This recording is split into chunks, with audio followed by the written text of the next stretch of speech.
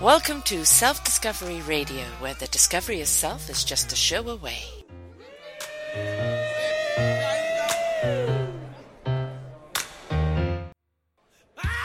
What makes you happy? Oh, believe, it comes in good time.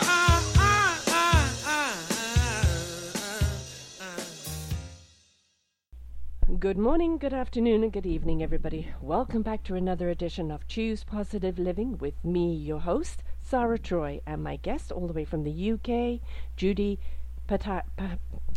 Sorry, you're going to have to give me your name again. Judy Piatkas. Piatkas. Yeah. It's a beautiful name, but I have to hear it a few times before I can remember it. Now, Judy has done something rather wonderful. She's set up a Conscious Cafe. It's a social network and community where they aim to raise a global consciousness, one conversation at a time, and to inspire a very profound connection. And this is something that people need to know. A lot of people are waking up. A lot of people are feeling that sensory.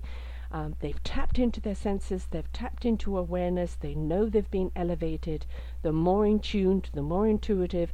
But they go, well, what do I do with this? Is anybody else waking up? Who do I have a conversation with? And the Conscious Cafe is one of those beautiful, safe places where everybody can come and lay it out, no judgment, just beautiful inquiry and exploration and embracement of each other's journeys, and a wonderful, beautiful, safe haven to be. But she also started a book company, which she founded in her bedroom over 25 years ago, Piatkas Books. I'm sorry, I'm one of those days today.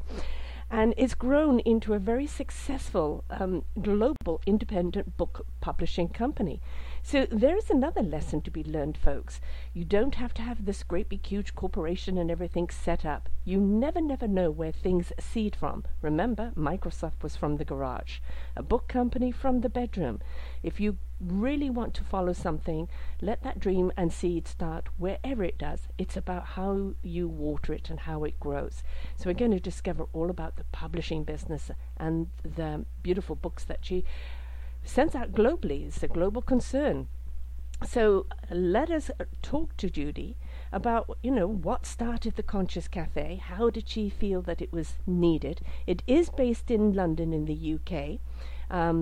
And it's very, very purposeful and very, very enriching. But what started that? Is it coming from the books that she's read? Is it the little voice in her own head? How did it all come about? So welcome to the show, Judy. Thank you, Sarah. I'm delighted to be with you today. Conscious Cafe. Conscious Cafe was something that I wanted to do for quite a while before I did it. And it was one of those things, I wanted it so much, and I was very scared of it failing. And there came a point in my life where I had sold my publishing company. I had done other things that I wanted to do afterwards. And it was as if I had cleared the deck for this project. There was nothing else that I needed to do, and I simply had to do it.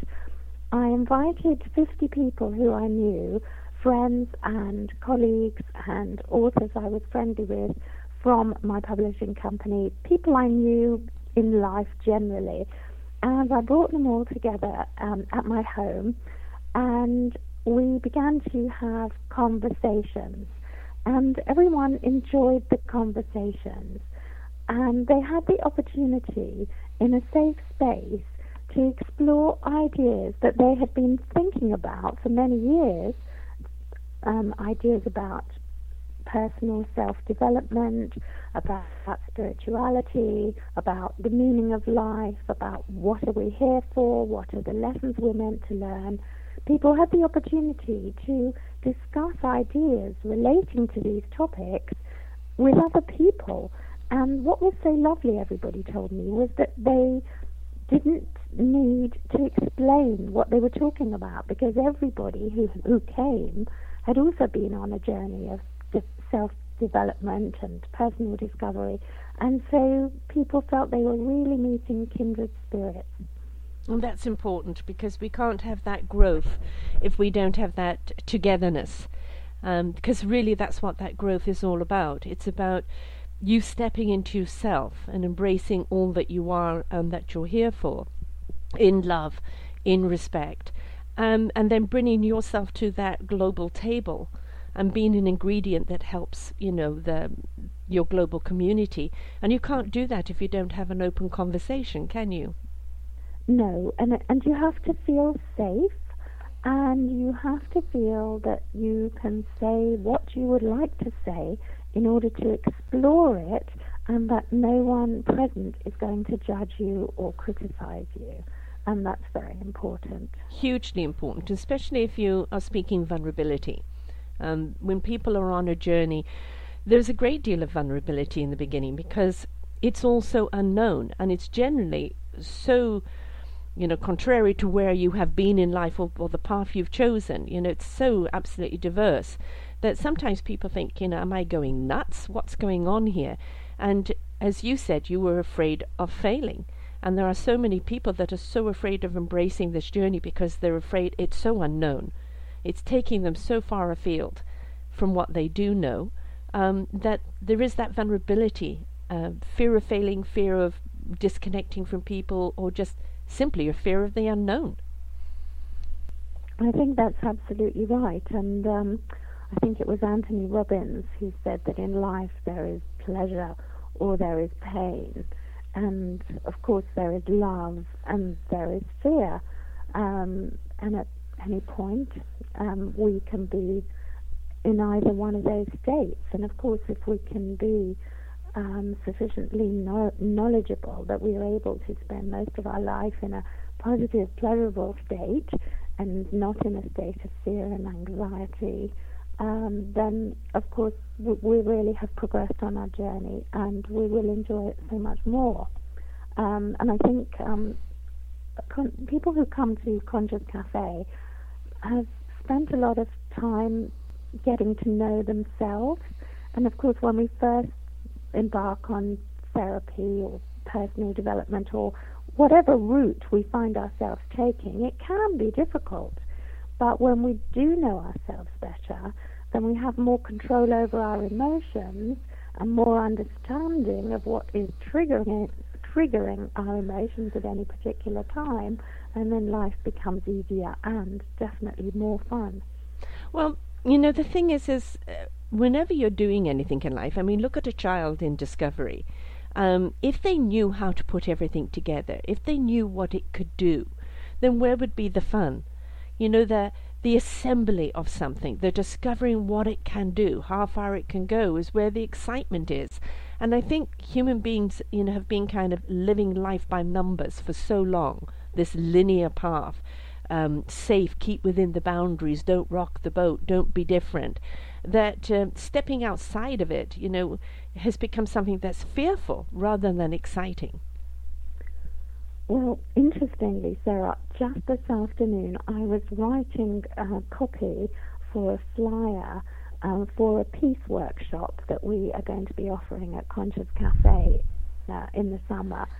And the peace workshop is about how, in order for us to have more peace in the world, we all affect one another. And we are brought up in a state of fear because there are so many things that we're told not to do, and we become afraid that we might do them and something terrible will happen to us. And what the Peace Workshop is going to help us to do is let go of that fear, so that we can learn to be more empowered.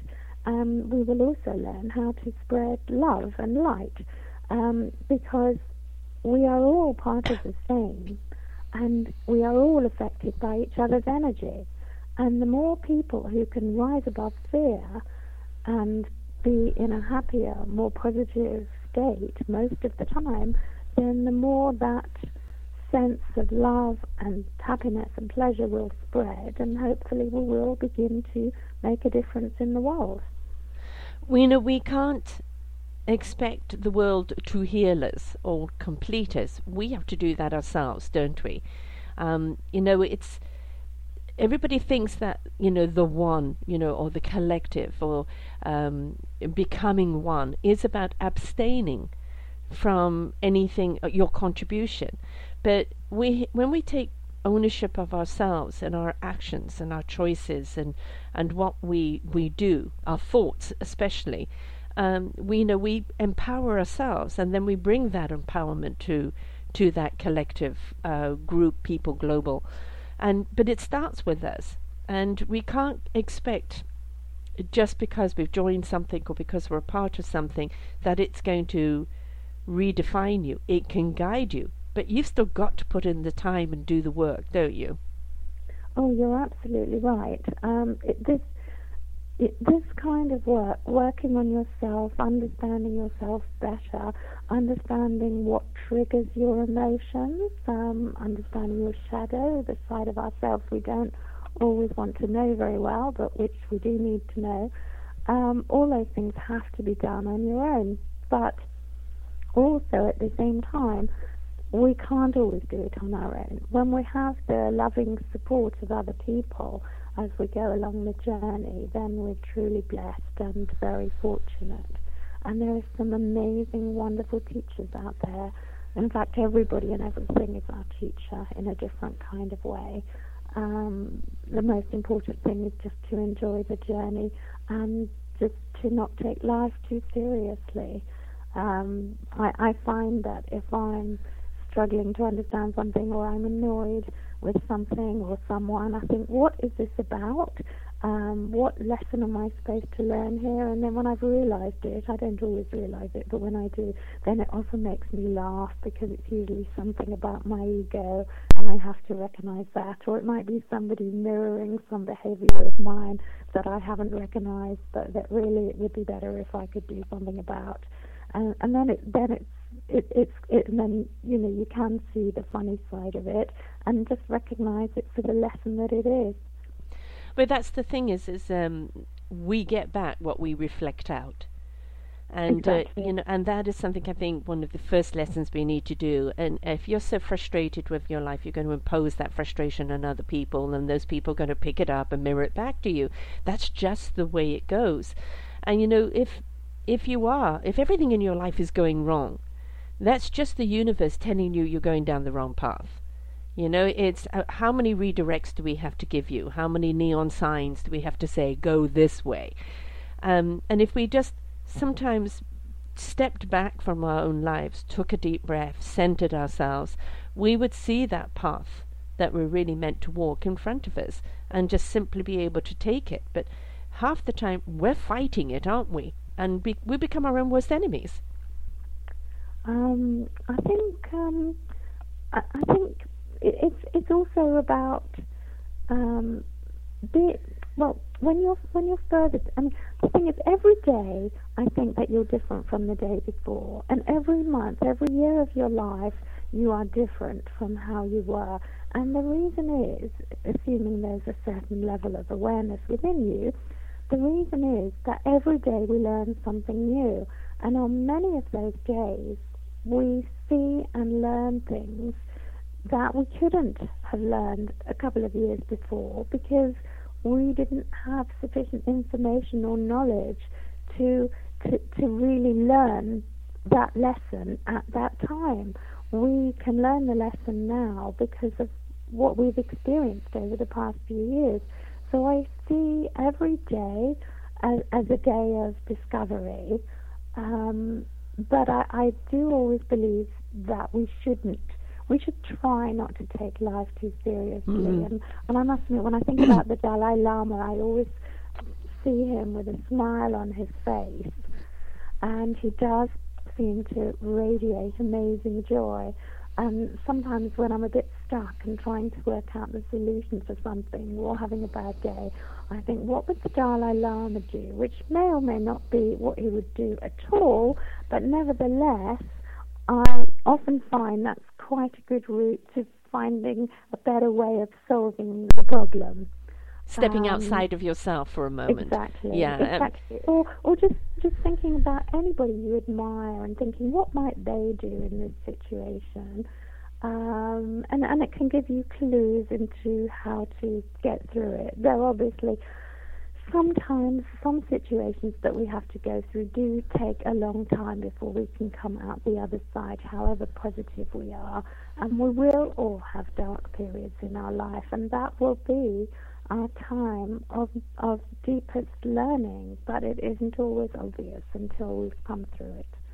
And there's a reason. I mean, there's some people have a kiss on the brow for their redirect, and it's just time. They've read the signs and off they go. And then, some people have catastrophic things happening to them in their lives, or the hatchet in the head, and it takes them a while before they realize that this particular life they're living has to end, and there has to be a new birth. And I often refer to life as a book, and a book isn't just one chapter.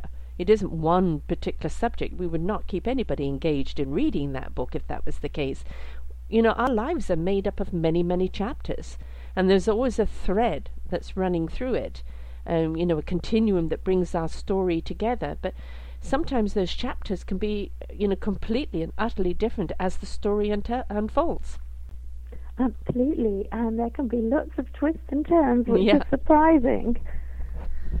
Yes, well, that's an interesting way of thinking about my life as a book, and because my life has been a lot about books, but I've never actually thought about it as a book. But I like that, Sarah, so thank you. Oh, well, as they say here on Self-Discovery Radio, we have a library of shows of people's literal books and life books, because everybody has a story, and I think when you're in that safe haven where you can tell your story, there isn't the judgment, there isn't the comparison, there isn't a competition of whose story is better.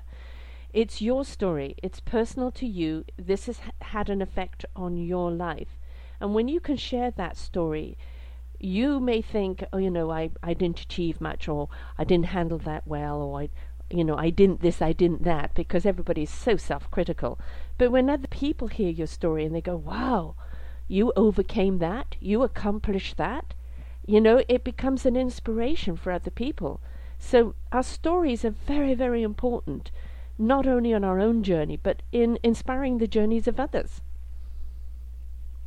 I think that's absolutely right, and I think that it's human nature to be inspired by other people, and at this time, with all the information at our fingertips, we have so many opportunities to be inspired by other people. But I also think at the same time that while it's very easy to look around us and see all the wonderful people out there who we might want to model ourselves on, it is also important to know that each one of us is unique, and I believe we all come into the world with our own unique talent, and it can take a while to recognize what that talent is, because it might not be something that we might recognize as a talent. So, for example, if you're someone who everybody goes to because they want information about something, that is a wonderful talent, if you're a maven, but you might not recognize you have that talent, or you might be someone who cheers people up when they're feeling really sad, or you might be someone who's the most fantastic friend. And those are great talents. They're really, really great talents. So all of us might have those talents, and it's important to recognize that each of us has something to offer, and we shouldn't feel that other people are better than us in any way, because in this lifetime, that is what we've been given. Yes. Yes, I've done, plenty enough shows on that, and I've got one actually on this week about, a DNA coding, and that we are designed in our lifetimes for a particular purpose. And once we step into that purpose, we're now living what we're here for. Now, people say, well, where's the free will? Where's the choice? The free will and the choice comes in of how you use that purpose, in what integrity, in what application. But take a child and look at them when they play. You'll see, are they a builder? The Lego out there. Are they a drawer? Are they putting on little plays? Are they, an inspirer? Are they a contemplator? Are they an analyst? You can actually see with a child, those seeds of what they're designed for. And if we actually nurtured that design and help them explore that and expand on that, instead of at the age of 40 and 50, realizing they never followed their path and now they're having to redirect, we'd have so much more production in the world with people living in harmony of what they're here for. I think that's absolutely right, and I hope that our education system will be broad enough to help people to recognize what they really love doing. Because if it's not that broad, if it's a bit narrow, then of course people aren't always exposed to all the skills or talents that they might see that they could develop. However, I do think I'm a little concerned about everybody's understanding of purpose, and so I absolutely agree with everything you say. But there's a wonderful line in a commencement speech that Steve Jobs gave at Harvard, and he said, sometimes you can't join up the dots until later in life. Mm-hmm. And in my own case, I was very, very fortunate because I wanted to work with books, and I started my first publishing company with a partner in my 20s. And then after a few years, we decided to go in different directions. And then I started again on my own. And I was able to do that with the money that I'd made from the first company, because my partner and I had owned 50% each, and I sold my half of it to him. So with my 50% that I'd made, I started again on my own. And for a long time, I was a publisher, and I loved being a publisher. I just loved it. I published, or we, the company, published fiction and a wide range of non-fiction titles. And I thought that I was here in the world to be a publisher. I thought that was what I was here to do. And it was only in later years that I realized that my true passion as a publisher was, apart from the fiction, which I loved because I've always loved reading commercial popular fiction. Apart from the fiction, the non-fiction that I published, that I loved the most, was always about opening people's minds to new ideas. And it was only later in my publishing career, when I was in my 50s, that I realized that actually my purpose in life wasn't so much just to be a publisher, but it was actually to open people's minds to new ideas and new ways of thinking. So it isn't always easy to recognize what your purpose is, and I think that it's also difficult because there are so many different ways now of earning a living. So I think the important thing when trying to define your purpose is to go, if you can, in the direction that your heart is telling you to go in, even if it doesn't always make sense. But if you've got the courage and you've got the opportunity, because of course we don't always have that, and sometimes we have to follow our heart outside of the workplace just because it isn't going to be possible. We have to earn our living. But if you have the opportunity to follow your heart at some point during the week, then I think gradually as the years go by, you will find what your purpose is. I mean, your purpose was to do the books in that chapter, in those chapters of your lives. And from that, you discovered your passion. But through your purpose, but you are still supporting storytellers.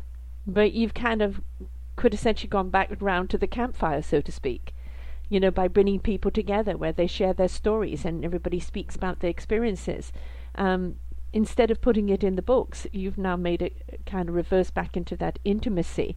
So you're still exposing the storyteller. You're just doing it in a different format and something that's more, passionate and profound to you.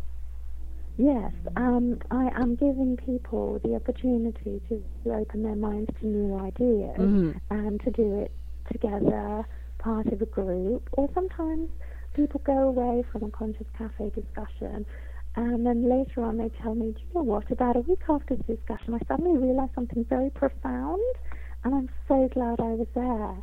And there's always a takeaway from a Conscious Cafe event. There's always something that people find thought-provoking and interesting that they go away with. So I think that's also part of the theme of my life, which is enabling people to discover new ideas. But the interesting thing was that I hadn't realized it. However, I also have to say there wasn't this emphasis on passion and purpose to such an extent, say 15, 20, 25 years ago, because the world was certainly in the UK, which has always been behind everywhere else in the area of personal development, but people hadn't quite got to that place where they were prepared to and ready to consider all these new ideas. And in the UK, if you said you went to a counsellor or a therapist in the early 90s, people would have thought you were crazy. Whereas when I went to New York, I remember having a conversation with someone, and she said, "Well, Judy, if you haven't got a therapist, there's something wrong with you." Yes, I've had that experience. What do you mean you work your problems out on your own? Yes, exactly. So the other, I suppose the thing is here that different cultures come to different learning at different times, which I think brings me back to the earlier point I made, that sometimes that we're not always the same person that we were a few years ago, and so many things can happen that affect our way of thinking, and this is true every day. And with everything moving so fast just at the moment, and with our having the opportunity to learn so much all the time, every day, so much information coming at us, we are changing all the time, and we are expanding, that is to say, if we're open to it, and we are living in really, really amazing times. And we just need to recognize that sometimes we get a little bit overwhelmed with it, but it's fine. Well, we had this awakening in 2012, and that whole elevation rose. And that's when everybody's consciousness started shifting. And, I remember at the talk at the time amongst us conscious teachers, that, how long will it take for people to open up and embrace this, kind of call it a bridge crossing between third and fifth dimension. And, some people running across the bridge, finally I get it, I'm awake. And others going on the bridge dazed and confused, and some people just refusing to get on the bridge altogether. And, the interesting thing is that we actually, in many, many ways, have seen a faster response to the awakening than we kind of anticipated. And it's a little bit like what's happening in the States right now with Bernie Sanders, coming up in the background, nobody believing that he would get the momentum he does. He has, but it's literally being kind of one person at a time. That inspiration has become the invitation. And I think this is where we're seeing it now in the conscious awakening, is that people are realizing it is an invitation to inspiration. And that inspiration, it shows you your possibilities and those opportunities. And it's really quite wonderful to see people waking up and embracing this. And so many people doing it around the world. It's just not obviously in the news yet, but you are seeing this more and more and more.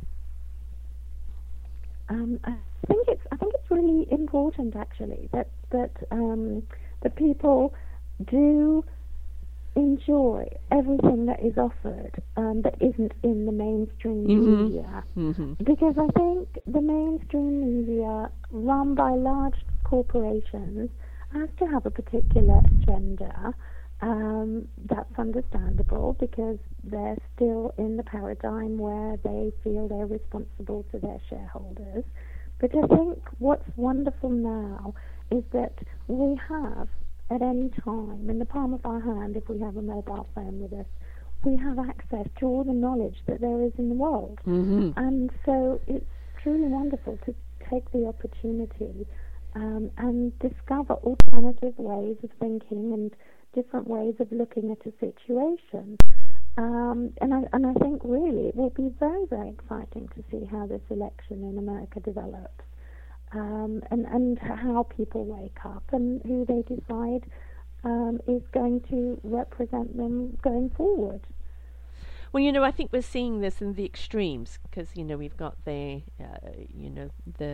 Republican and the Democratic, and you look at what's going on one side, and it's it was the circus, and it was funny, and now it's just become kind of dangerous.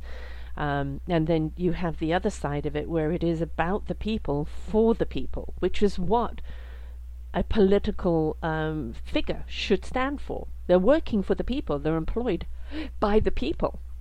And this is something that got completely lost. And here in Canada, we have a new Prime Minister, Justin Trudeau, Pierre Trudeau's son, and nobody expected him to get in. And he got in because he'd done his work with the people, for the people.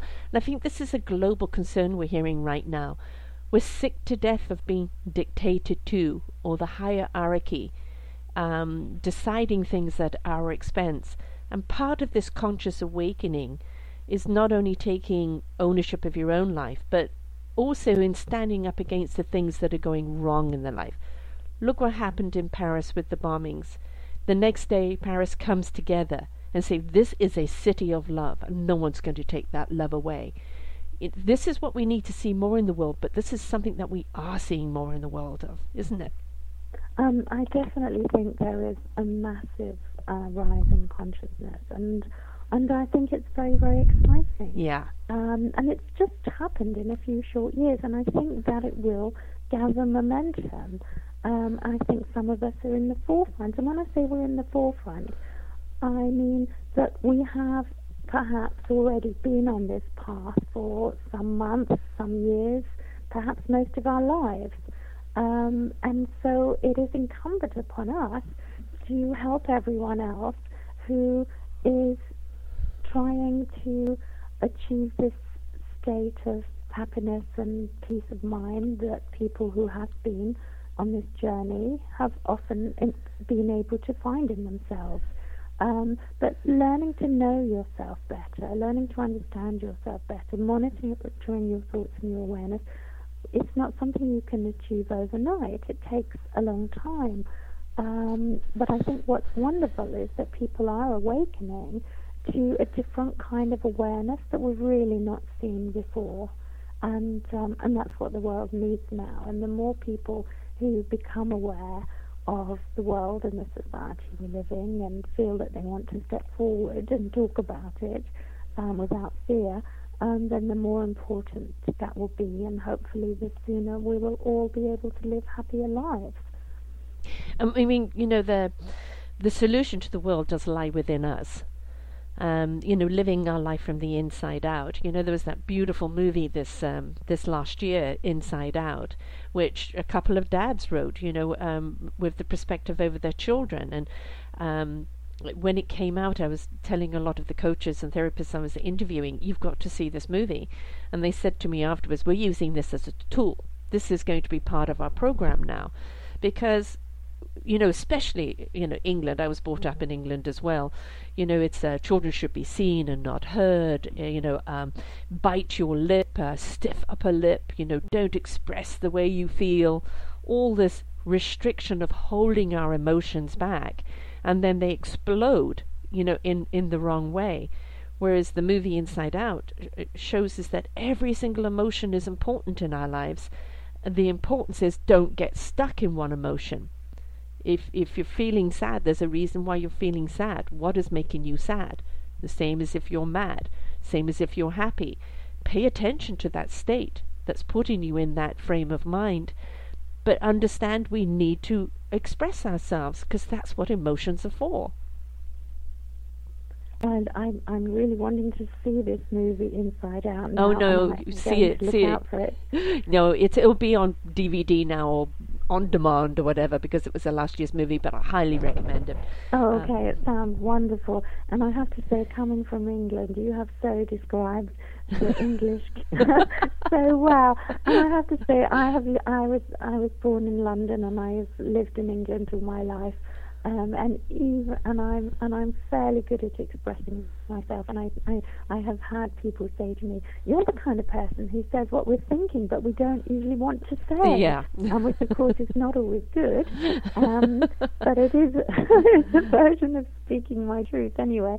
But I have to say, I have worked in the media as my career, and I still sometimes get caught up when people say things to me, and then I go away and later I think, oh, she didn't mean that. What she meant was this. Yeah.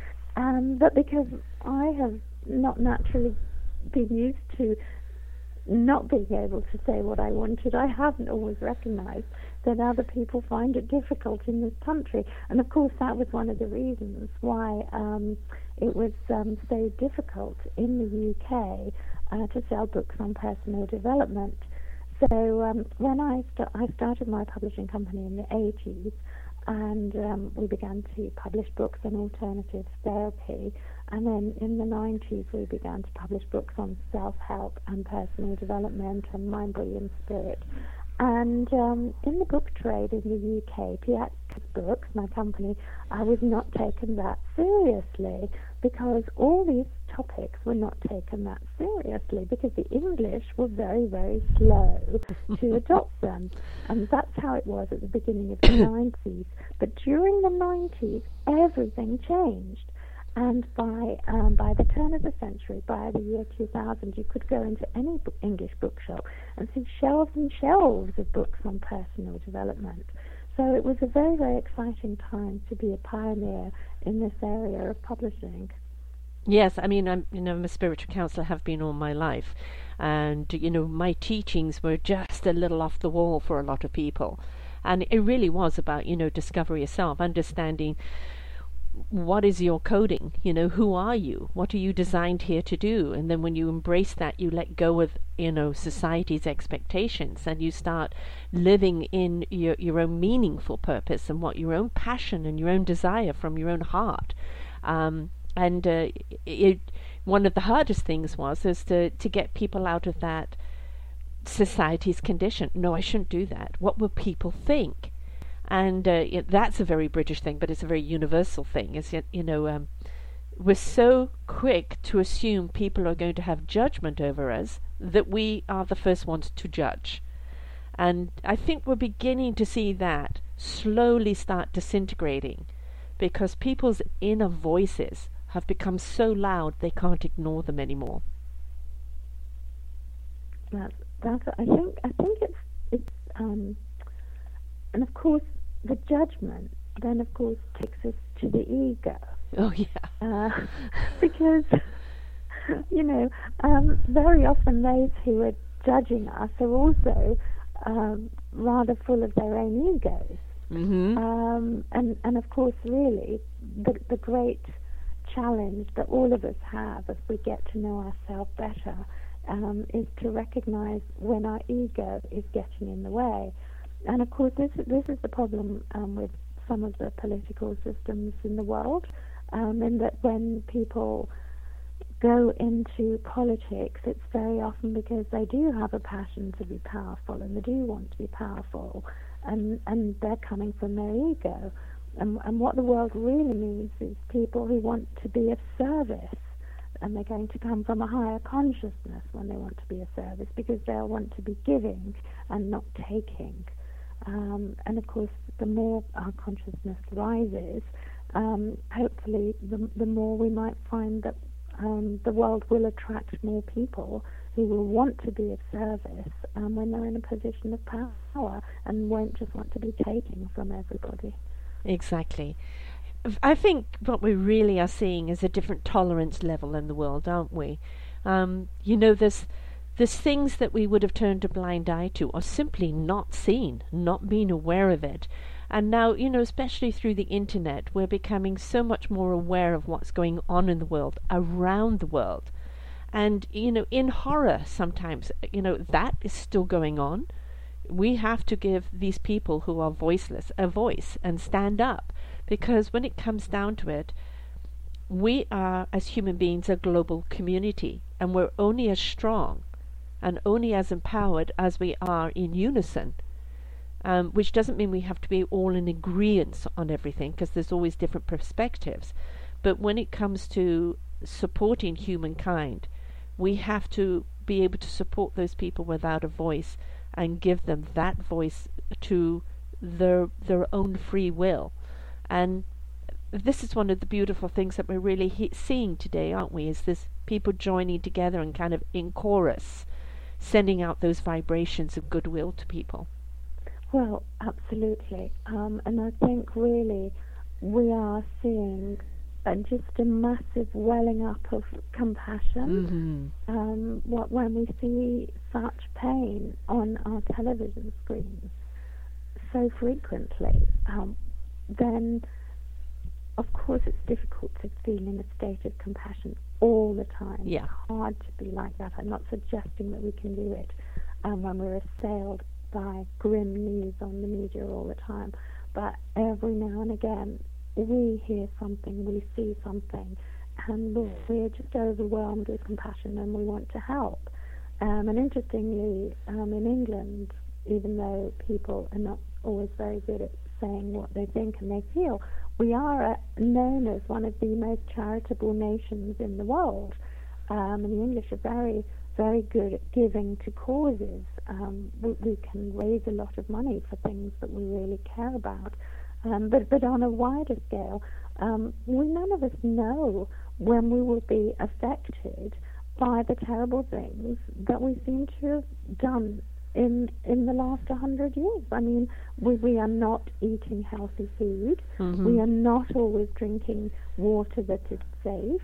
We have damaged the planet in so many places, and we've not put it back to rights. We are not kind to one another. We're not always showing enough love to one another. We're not educating everybody. We're not making birth control available to everybody. We are thinking about our health a lot of the time, but we're confused by what is health. Are we going to get better if we take drugs, or would we be better off speaking to a therapist? Or why are we ill? Why are we not? Why are our bodies not in alignment with wellness? It's not always about stress. So there are so many wrong directions that we've taken in the last 100 years when we've had more knowledge than ever before. And of course, there are good reasons and bad reasons for the directions we went in. Sometimes it was all done in a way that people thought was the right thing, but it didn't turn out to be that. But the important thing now is that we are recognizing the mistakes we've made, and that we, all of us, do in our small way have the opportunity to stand up and try and put it right. And that's, of course, the awareness and the consciousness. Yeah. And it's wonderful and necessary that the technology is now here to enable us to share all our new discoveries and to share our voices. You're completely right. You know, there is a lot where we've gone wrong in the last 100 years, and there's a lot where we've gone right. But the imbalance is definitely in play right now, and the Earth is suffering from it, and we're suffering from it. I mean, we're all energy. Every single particle of us and this planet is all based in energy. And there's a lot of static going on because there isn't the harmony. You know, the frequencies are just not running smoothly. And that's because the imbalance, you know, you talked about ego, you know, it generally derives from people, that derives greed and power, and we've seen too much imbalance of that. And I think politically why we're seeing such a different arena right now is that this is kind of the first elections that are taking place since the 2012 awakening. And, you know, so many people have woken up in this time period and just realizing what is wrong. I think more awareness on Monsanto foods and drugs and what's causing our ill health and the friction that's going on in the world has been observed in the last 4 years, 3 to 4 years, than ever I think before. And people are just saying, no more, hang on, this is wrong. We have to put a stop to this. We have to put a stop to this, and we're not going to tolerate it anymore. I think that how can I put it?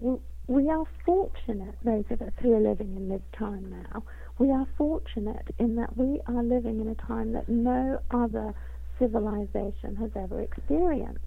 And there are new exciting developments taking place every day that all of us can hopefully at some level or at some point in our lives have the opportunity to benefit from. But at the same time, alongside all the light, it's also uncovering all the darkness that perhaps, as you say, we weren't aware of. We didn't see it. And there is a lot of dark energy which has gone into us in the way that we live, in the foods we eat, in the climate, in the chemtrails. There's a lot of dark energy, but fortunately we've been given the tools to recognize it and to share our knowledge.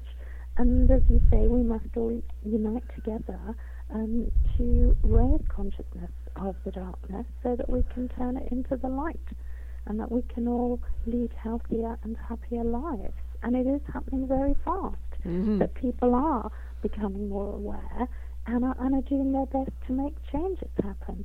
And each one of us can play our part in that, which is why it's an exciting time.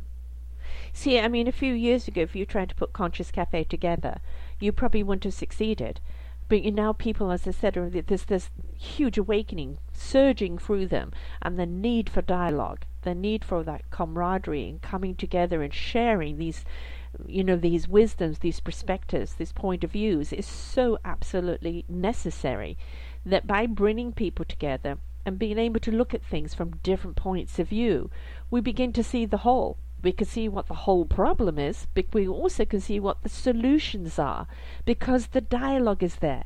I think for a long time, for quite a number of years, people became very isolated and insulated and stopped talking, and kind of got consumed by that darkness. And then now, with this awakening going on, it's like everybody's shaking themselves coming out of a long sleep and going, boy, what was going on while I was out? Yes, it's true. It's true. And I often have people say, I feel I'm really waking up now. People literally say it. It's as if they feel it. Yeah. And that's why it's such an exciting time to be alive, and to be here for the experience of seeing everything that's going on. For every problem there's a solution, isn't there? Every problem there's a solution. And it's only when you put the heads together and share the stories do you actually unravel what the solution is. Exactly. And our world is so sophisticated now, but it does need a lot of people looking at every situation from different angles. And as you mentioned before, when you were talking about children and talent, we all have different ways of thinking. So some of us are conceptual and others are analytical, and some think like engineers and they're structural. So we all have a different way of thinking. And when we're looking at a problem and needing a solution, we need all our minds to work together and all our different experiences, both older people and younger people, because we all have something to contribute. Absolutely. And this is something I'm seeing so much, which is a delight because I'm in that age bracket. We're seeing 50, 60, 70 plus where people are redirecting into new businesses like me. We're not over until we're over. We've still got something to contribute. And, setting up new ventures or brand new businesses.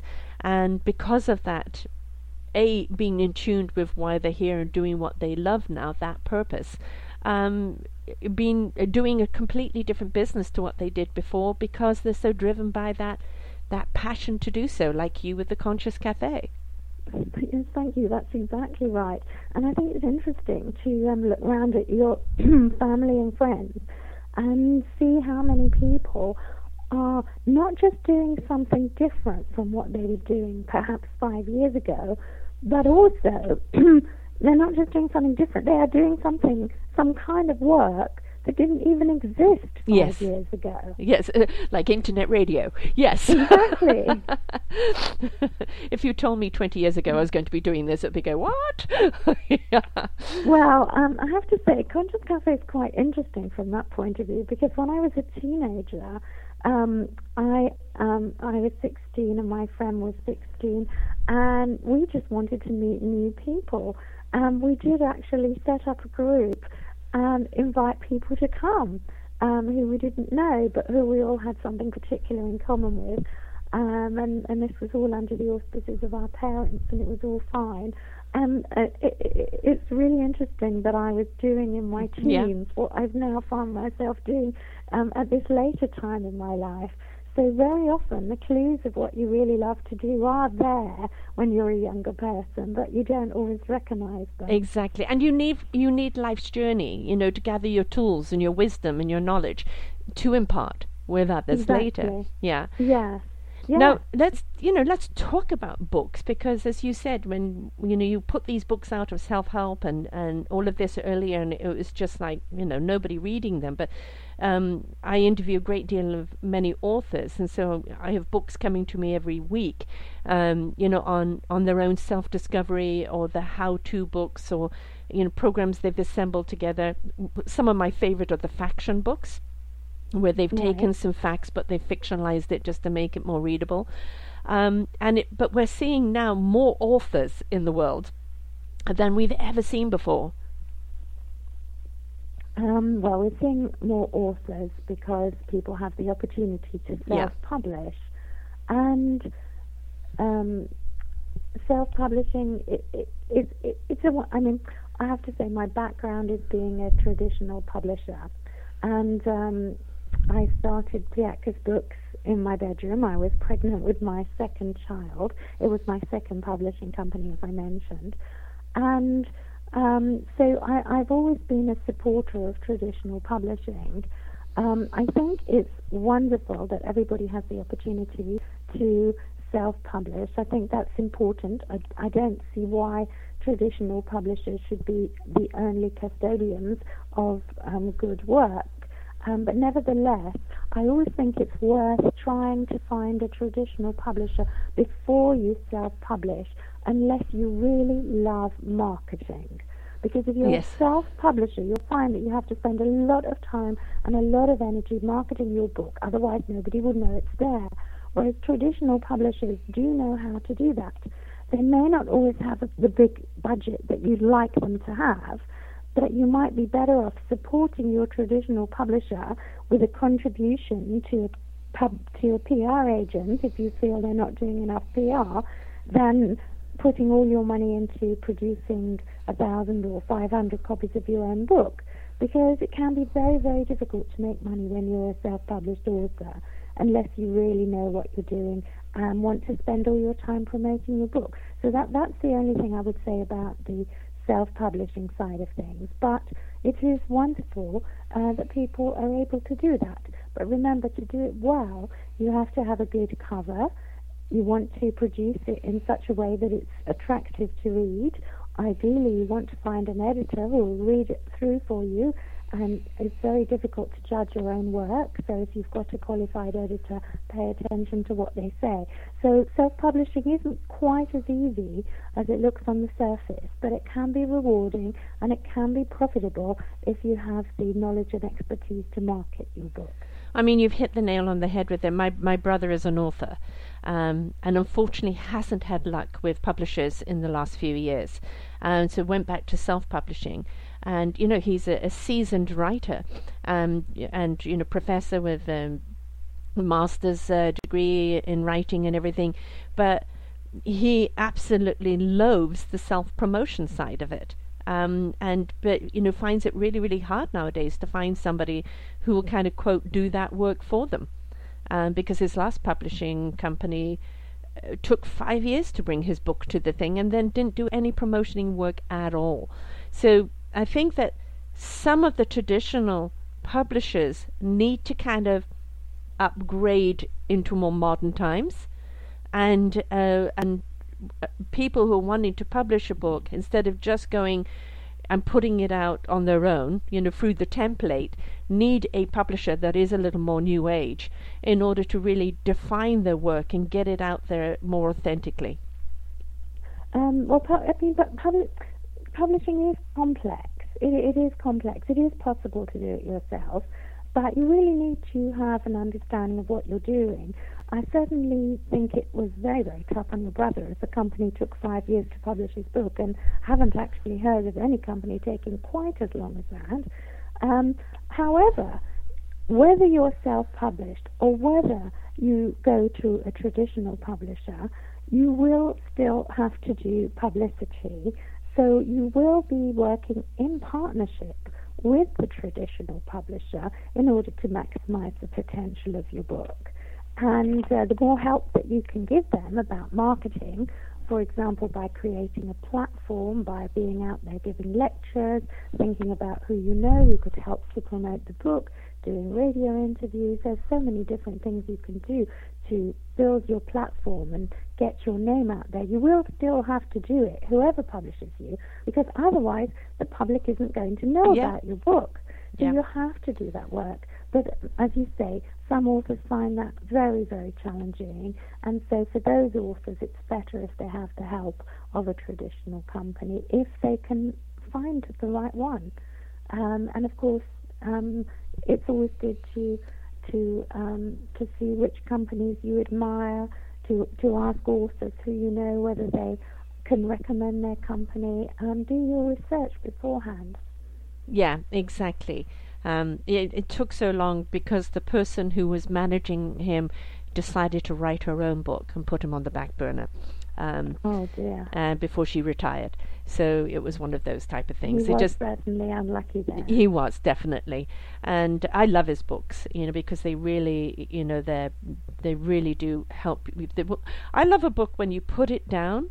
Afterwards, you see a reflection of your own life in there, or even some problem or something that you were looking to be answered. Was answered through that book. So a good book to me is one that will stay with me like a really good taste in my mouth, and let me keep thinking about it and revisiting it. And some people, when they're writing a book, kind of forget.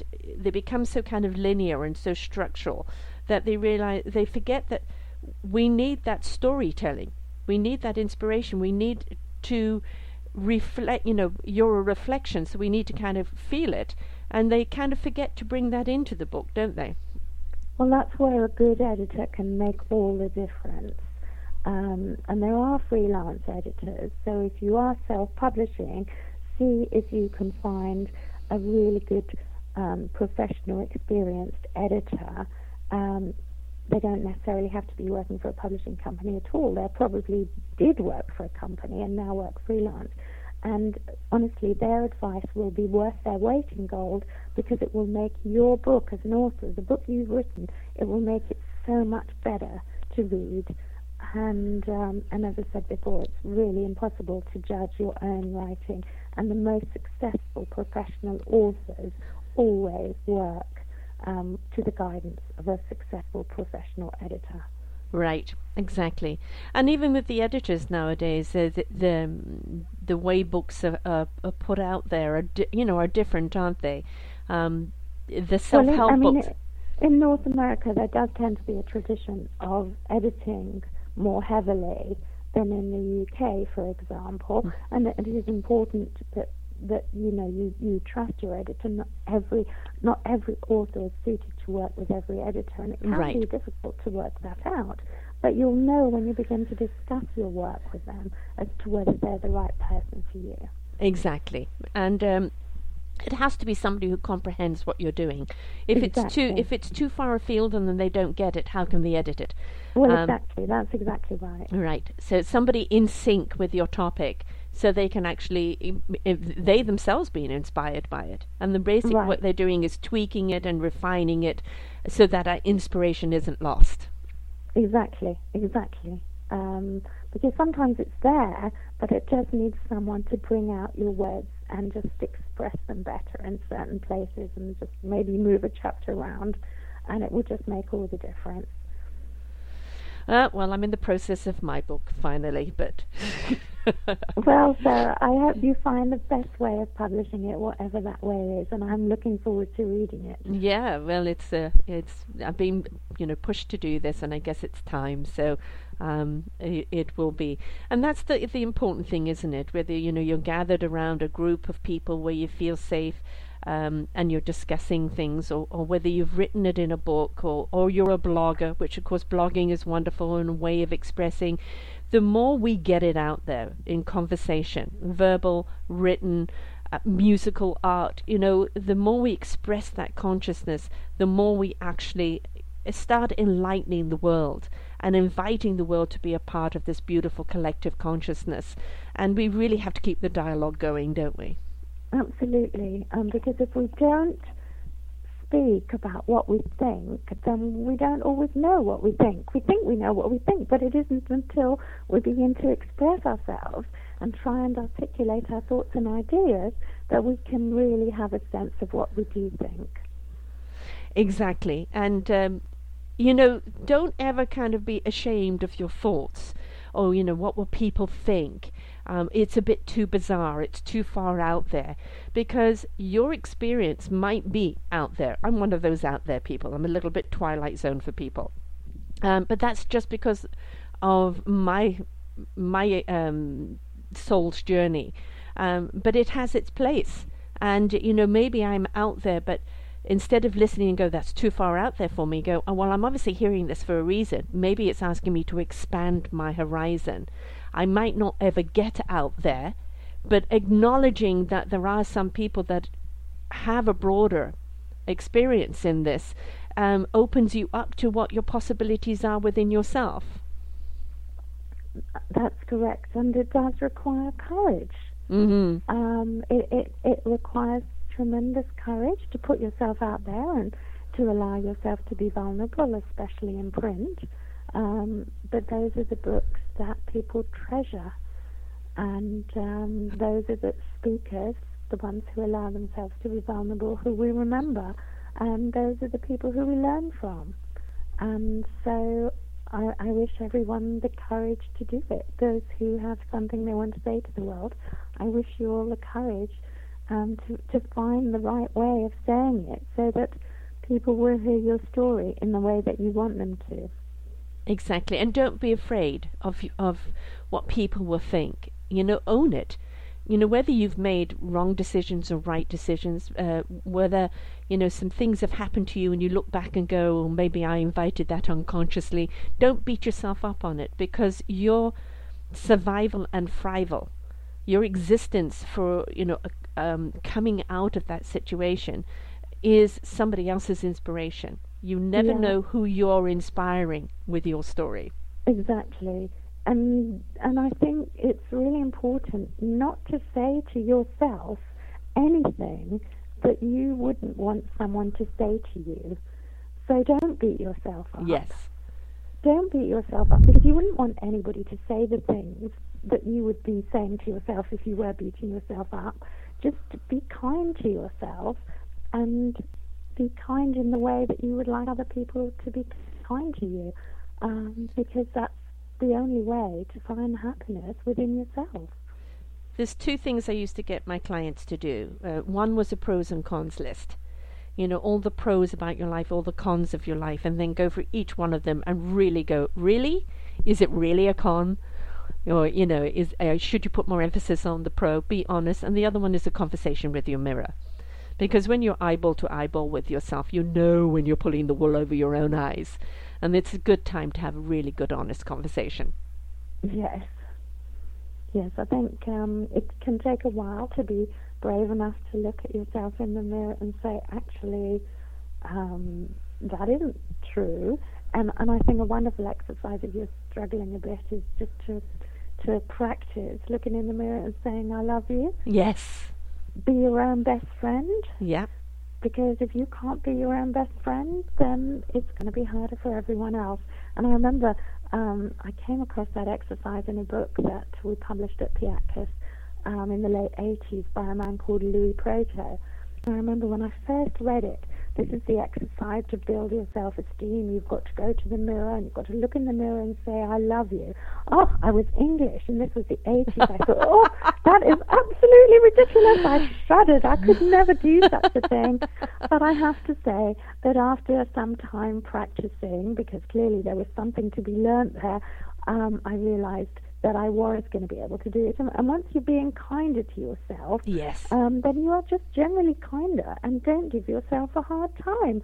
It doesn't mean you won't recognize when you've made mistakes and when you've said something that actually you'd rather not have said. It doesn't mean you won't recognize those things, but it means that you'll forgive yourself in the same way that we forgive our children when they make mistakes, and we forgive the people we love when they say something wrong. The whole point about mistakes is they're just lessons. Exactly. You don't want to repeat the same lesson over and over again. So learn from that lesson and, start applying it to your life. Keep moving forward. Go with the flow, right? Absolutely. You've said it beautifully. So, my love, how do people join the Conscious Cafe? And, and how do people get hold of you? Because, you're also a coach and a guest speaker. How do they book you, find you, and join the cafe? Right. As Judy Piatkas, and I'm going to spell that because most people get it wrong. I've been spelling it for a long time in my life. It's Piatkus.